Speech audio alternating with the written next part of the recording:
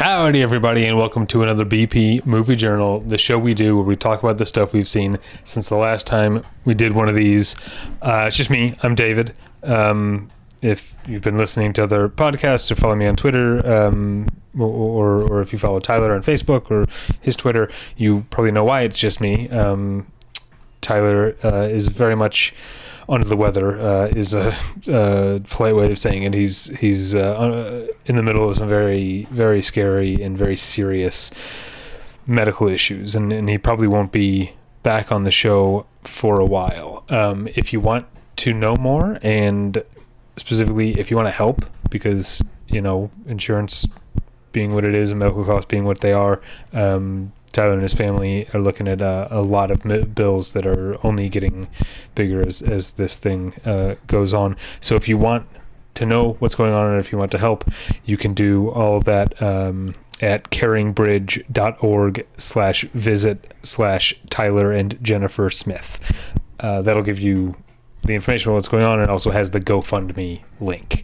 That's where if you want to donate to Tyler and his family, you could do that through the GoFundMe link. So again, that's caringbridge.org/visit/Tyler and Jennifer Smith. So that's how episodes are going to start for the foreseeable future, just so you know. I really hope that you can help, and obviously I would hope that you are keeping Tyler in your thoughts. If the show has meant anything to you, it would mean a lot to us. If you think good thoughts and send some good hopes our way, and pray if that's your thing, and you know it's Tyler's thing, and I know his family would very much appreciate that. Okay, like I said, shows are going to start like that for the foreseeable future, but I am going to talk about some movies. It's been a while since I've done a movie journal, but a lot of the time in between then has been me watching movies as research for our upcoming profile episode, which Scott is going to join me for. And then I went to TIFF. I went to the Toronto International Film Festival for the first time since 2019. It was a blast to be back. And so I'll be talking about, obviously, those things on the next couple episodes in reverse order. So that actually isn't as much as you'd think, given how long it's been. But I'm going to start off with a doozy. Just let me take this drink of water here.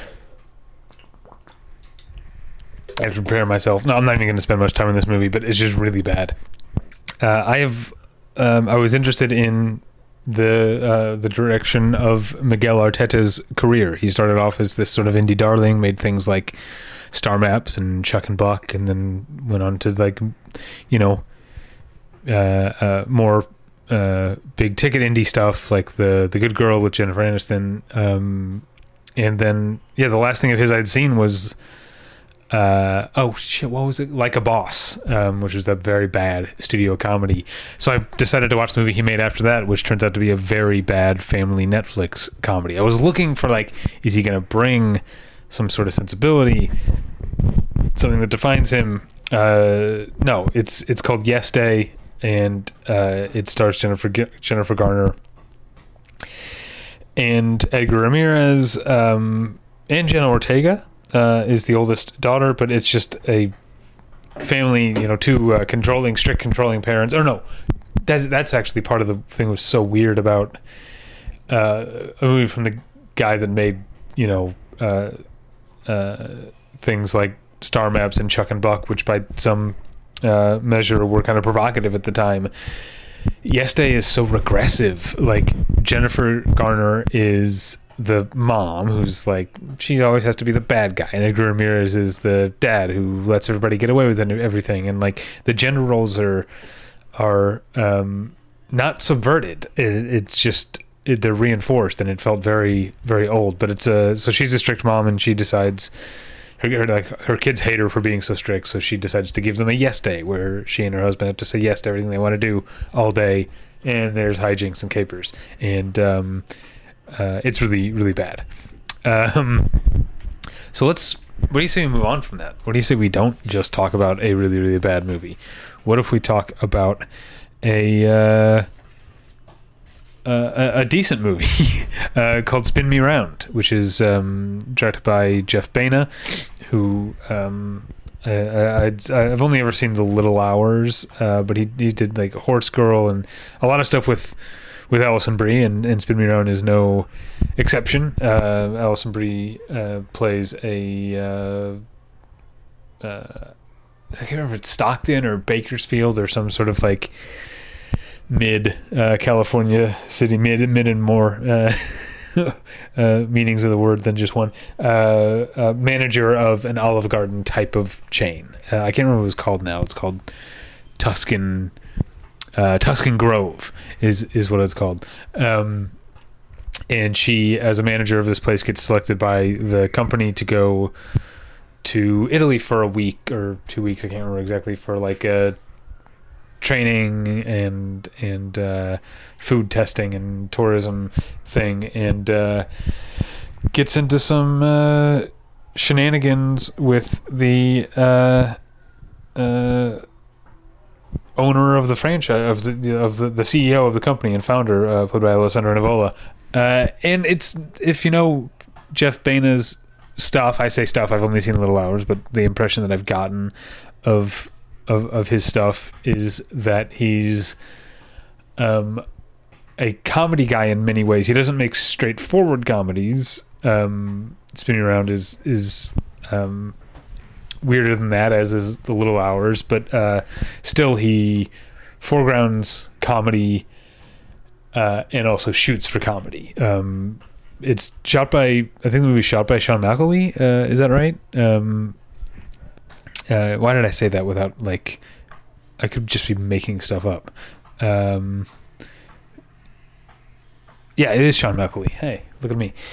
Who's done a lot of great stuff, and this movie isn't bad looking, but it's clearly just very high key, like framed to get the actors, the comedians doing the shot, or doing their jokes, and their bits, and the cast is amazing. If you like comedy, it's Alison Brie, Aubrey Plaza, Molly Shannon, Tim Heidecker, Zach Woods, Ben Sinclair, Fred Armisen, Lil Howery, Ego Nwodim, Lauren Weidman. It's just it's crazy. And then Tricia Helfer shows up. Not that she's a comedian, but I liked her from Battlestar Galactica.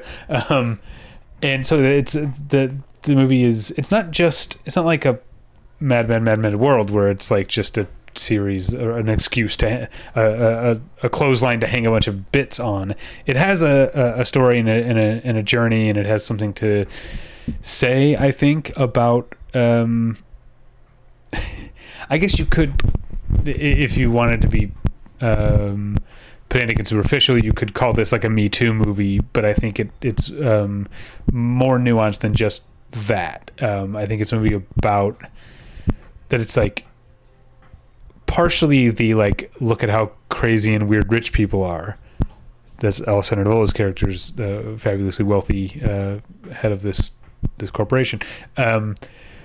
But it also is like, well, let's maybe, like, it gives a window into, without excusing it, like, why someone who's in this position might not realize that their predatory behavior or harassing behavior is wrong. And again, not letting him off the hook at all. Not to spoil the end of the movie, it's not letting him off the hook, but it does seem to have some actual interest in what happens when the people from different classes share the same space.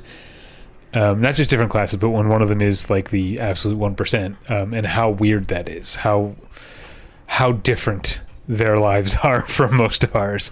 Yeah, there's plenty of funny stuff as well. So yeah, I liked Spin Me Around in the same way that I liked the Little Hours. It's not like virtuoso cinema, but both movies managed to surprise me a little bit. Next up is a documentary called 3 Minutes a Lengthening, directed by Bianca Steider.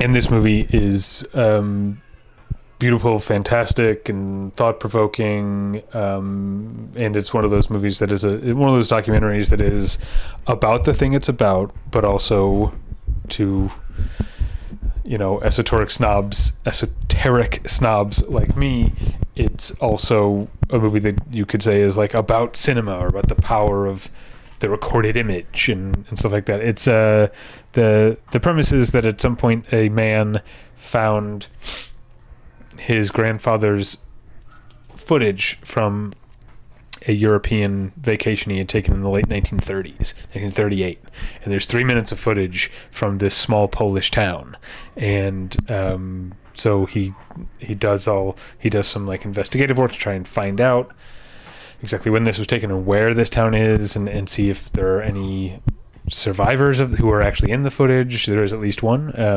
or find the families of people who are captured in the footage, and try and piece together what this captured, and also, but also from the point of view of this is a mostly Jewish town in 1938. A huge number of the people who lived in this town, and the people who are recorded on this film, didn't survive the Holocaust, and the town itself was essentially destroyed. So it has that sort of like very devastating dramatic irony to it. But one thing that's so fascinating about the main thing to me that is so fascinating about the movie from a cinephile perspective is that all of these things I've described, the only thing, every image that we see in the entirety of the movie is taken from these 3 minutes of footage. We see the movie starts with the 3 minutes unbroken, just uncommented on, just silent, except for they add in like a sound of like a camera running or a projector running, whatever it's supposed to be. And so we just watch the 3 minutes, and then we figure out what it is. But and we meet different people, and there's maybe some like things that are abstracted or zoomed in on or whatever. But the entire movie consists of just the same 3 minutes of footage, and it's a fascinating testament to the lasting power of a film image, but also the versatility of an image. The fact that we can get so much from relatively little. You think about most documentaries shoot, hours and hours and hours and days of footage to come up with a 90 to 2 hour minute movie, and this one is made entirely from 3 minutes. It's really fascinating and powerful, but also very sad and beautiful at the same time. That's a perfect transition into Baltasar Kormákur's Beast, the Idris Elba, Charlton Copley psychotic lion creature feature, I guess, where they Idris Elba and his family and Charlton Copley as the friend / guide get stranded in a broken down Jeep and are being stalked, hunted, menaced by a particularly vicious lion who seems to have a specific vendetta against human beings and is on like a revenge mission. So it's kind of like it has those later Jaws movies thing where it's like this shark is avenging the death of its relative or whatever. But the movie knows that that's silly, and it also like goes so far in the other direction of like trying to make the point that most lions aren't actually like this. This is aberrant behavior, in sticking up for, advocating for the majesty of lions. It so doesn't want you to hate lions. Just this one fictional lion supervillain.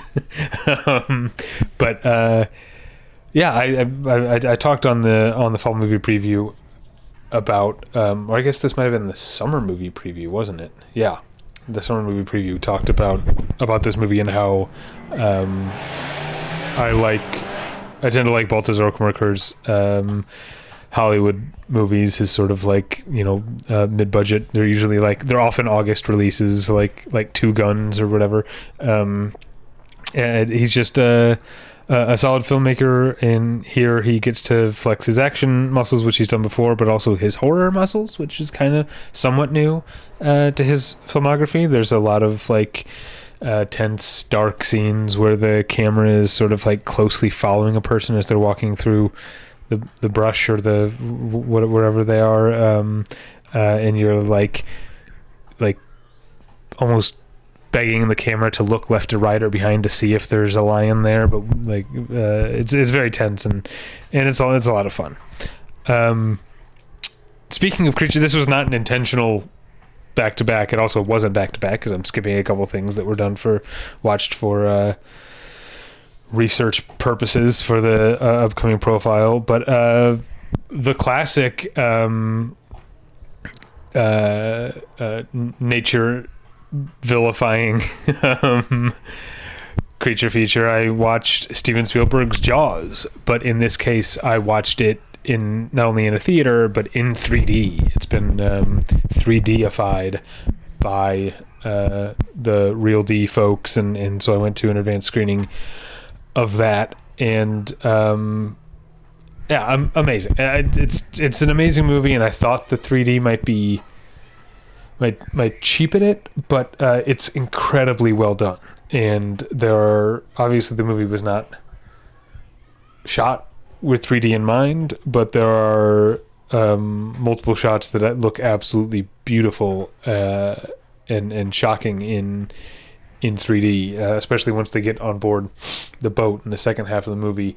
If you think about Quint sort of just standing at the end of that sort of like harpoon turret thing, and the camera is at the other end, and he's just standing there, and the camera is moving with the boat, so it looks like he's not moving so much as the horizon line is shifting behind him.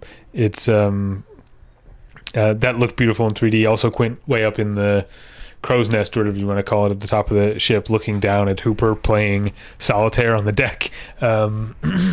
That's those kind of like, foreground background shots with not a lot in between really work well in 3D. But the movie itself is also it's Jaws. It's so great. It's so great. Hey, it's Kaylee Cuoco for Priceline. Ready to go to your happy place for a happy price? Well, why didn't you say so? Just download the Priceline app right now and save up to 60% on hotels. So whether it's Cousin Kevin's Kazoo Concert in Kansas City, go Kevin, or Becky's Bachelorette Bash in Bermuda, you never have to miss a trip ever again. So download the Priceline app today. Your savings are waiting. Go to your happy place for a happy price. Go to your happy price, Priceline.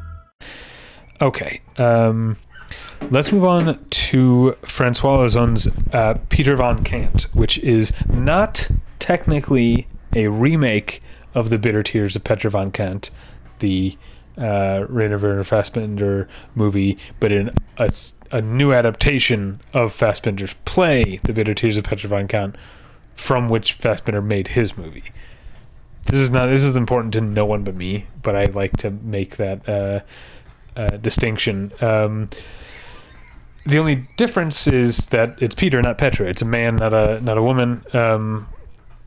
But it still has that, and it's a film director instead of a fashion designer. But it still has the same general plot and script. It's takes place entirely in his apartment, and in this case, the lead is played by Denis Ménochet, who's an actor that I really like, and he's fantastic here. It's a lot of, I feel like a lot of Ménochet's performances, it would be wrong to say they're not physical because they depend on his like large imposing physicality, but often he plays very still characters where it's about, potential energy. If you think of him as the farmer at the beginning of Inglourious Bastards, or the other prison guard who's not Léa Seydoux in The French Dispatch.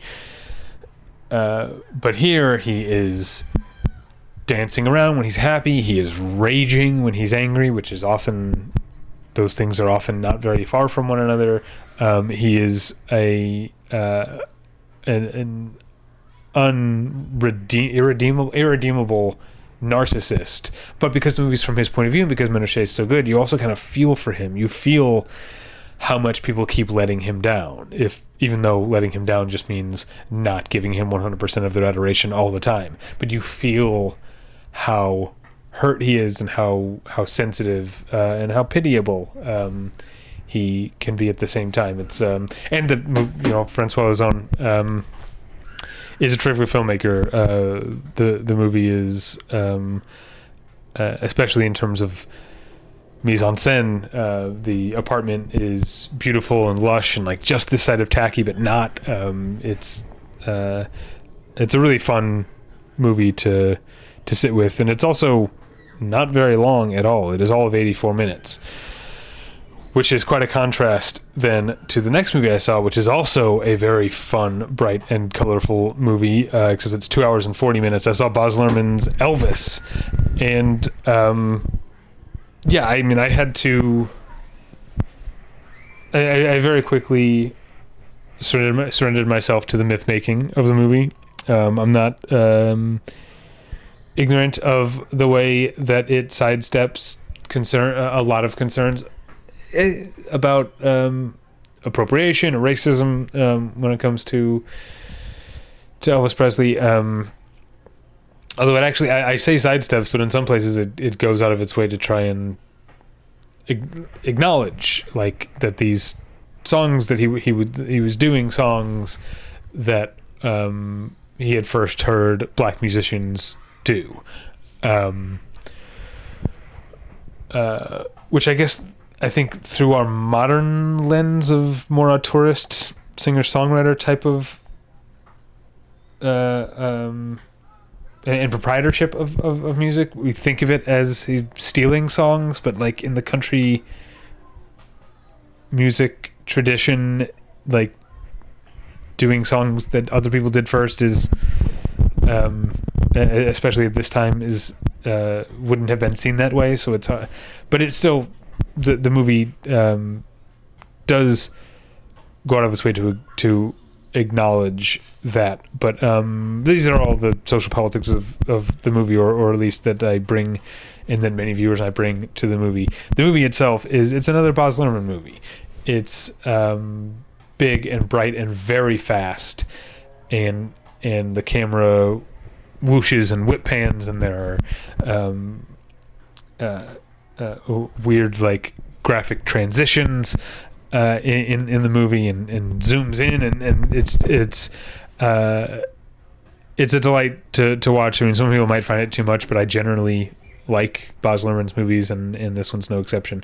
Austin Butler's really actually very great as Elvis Presley, but the maybe arguably the main character of the movie, or at least the movie that the character we spend the most time with is not Elvis, but Tom Parker, played by Tom Hanks, and he's great. He's doing his sort of like early sections of the chronologically early sections of Cloud Atlas thing, of the like over the top villain guy, and I loved it.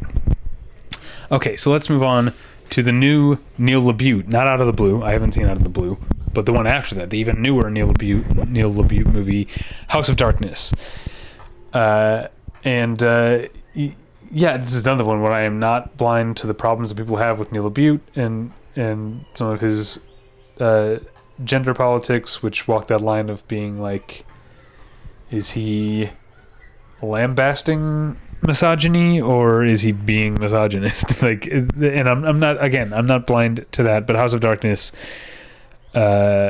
is a very enchanting movie in a sinister way, and a lot of that is down to Kate Bosworth, a terrific actress that I feel like we don't see in enough things, if I'm being honest. I won't say the whole plot of the movie, obviously, that would be giving things away, but the basic premise is that Kate Bosworth and Justin Long play two characters who we quickly gather have met at a bar and are coming back. They've just met, and she's invited him back to her place for, a drink and to keep the conversation going. And that's just what they do. They have drinks and they talk. And Justin Long plays a pretty like basic single business type bro who doesn't think of himself as a bad guy, and maybe most people wouldn't think of him as a bad guy, but Kate Bosworth's character, somewhat playfully but with some intentionality, keeps picking things that he says apart or leaving little conversational traps and landmines for him. So that's all of that is obviously a very, if you know Neil LaBute, that's a very Neil LaBute type of premise for a movie. But then it's also like a horror movie where maybe there's a ghost in this house, or maybe Kate Bosworth is a ghost, and what's that weird pile of shoes in the basement, or like it's there's some hints of horror at it that become more prominent as the movie goes on. That's all I'll say about where the movie goes. But if you like Neil LaBute, it feels kind of like early Neil LaBute, but like In the Company of Men if there were monsters and stuff in it. So yeah, I found it very alluring, and I definitely, hold on one second. I definitely think it's this is gonna sound, I don't know, talk about minefields, because I didn't like Emerald Fennell's Promising Young Woman very much. This treads a lot of the same territory, but kind of in a way, like, it gets it out of the way up front. Like, we clearly, like, okay, we know what this is, and so it doesn't spend the whole movie making points the way that Promising Young Woman did. And I understand how it feels, how this sounds, that me, the man, is saying, oh, I like this movie by a man who has been accused of misogyny in his work before better than I like the movie on the same subject by a woman. I understand how it looks, and I don't think that House of Darkness does what Promising Young Woman is doing better, like it makes its case better or anything like that. It's just, I think, a better movie that happens to overlap in terms of some of the same subject matter. Probably didn't need to even go on all that, but who the fuck is listening to this anyway? No one's listening half an hour into this solo movie journal. People like this podcast for Tyler more than me anyway. So we're gonna make sure Tyler comes back as soon as he is able. All right, just two more movies. Next up, George Miller's 3,000 Years of Longing. I thought it was a delight. I really loved it. It's really playful and fun. Speaking of problematic directors, it kind of reminded me of something like The Adventures of Baron Munchausen, but it has I think a deeper sense of, I was almost going to say longing, but I remember that's in the title. Yearning, maybe? I don't know. It has the sense of, it's a very colorful, sometimes very Baroque, sometimes very beautiful, sometimes kind of grotesque, and fantastical. I think I already said colorful, but I'll say it again. Colorful, bright, funny movie. But there's a loneliness and a sadness at its core. Tilda Swinton plays a woman, an academic, who is abroad, and I've already forgotten, Istanbul. She's in Istanbul for like a conference, and she buys a little knickknack at a bazaar, and turns out it's a genie lamp, and the genie comes out. It's Idris Elba, and she's skeptical about the wishing thing, so he tells her this basically the story of his life as a djinn. And so we see lots of flashbacks, and so the main framing device is just Tilda Swinton and Idris Elba alone in a hotel room in Istanbul, but it fleshes that out as well. It's not just a framing device. They are real characters in the movie, but yeah, definitely I think you'd be foolish to skip this movie. It's so fun, and it's so Harry Styles style. It's like a movie, you know. All right, last movie I will mention, another documentary that relies mostly on archival footage. Sierra Pettingill's Riotsville, USA. This is a documentary that is, I guess, not superficially, but like at its core, it's about the fact that in the 60s, when there was a big burst in counterculture and demonstrations and protests and riots in the U.S., the U.S. government built at a couple of different military bases multiple like towns to train cops and military to handle rioters, and that's like it's scary that like, and it's sad that to see that this is who we are as a nation, that we see these kind of like legitimate social problems, and the only response we can think of is how do we figure out how to stamp it out with force. But it's also weirdly like bitterly funny because you've got the members of the military playing the rioters, and so they just like they're just yelling about it. They clearly don't understand what the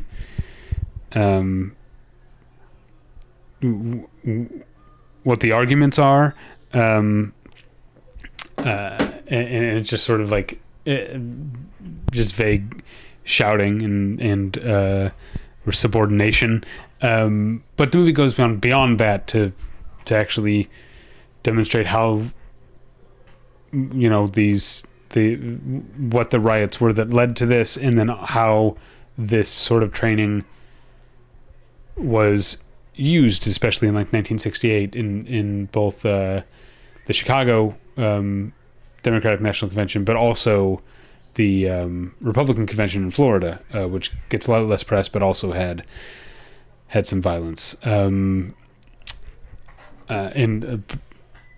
potentially some even more troubling forms of violence on the part of the authorities, the oppressors.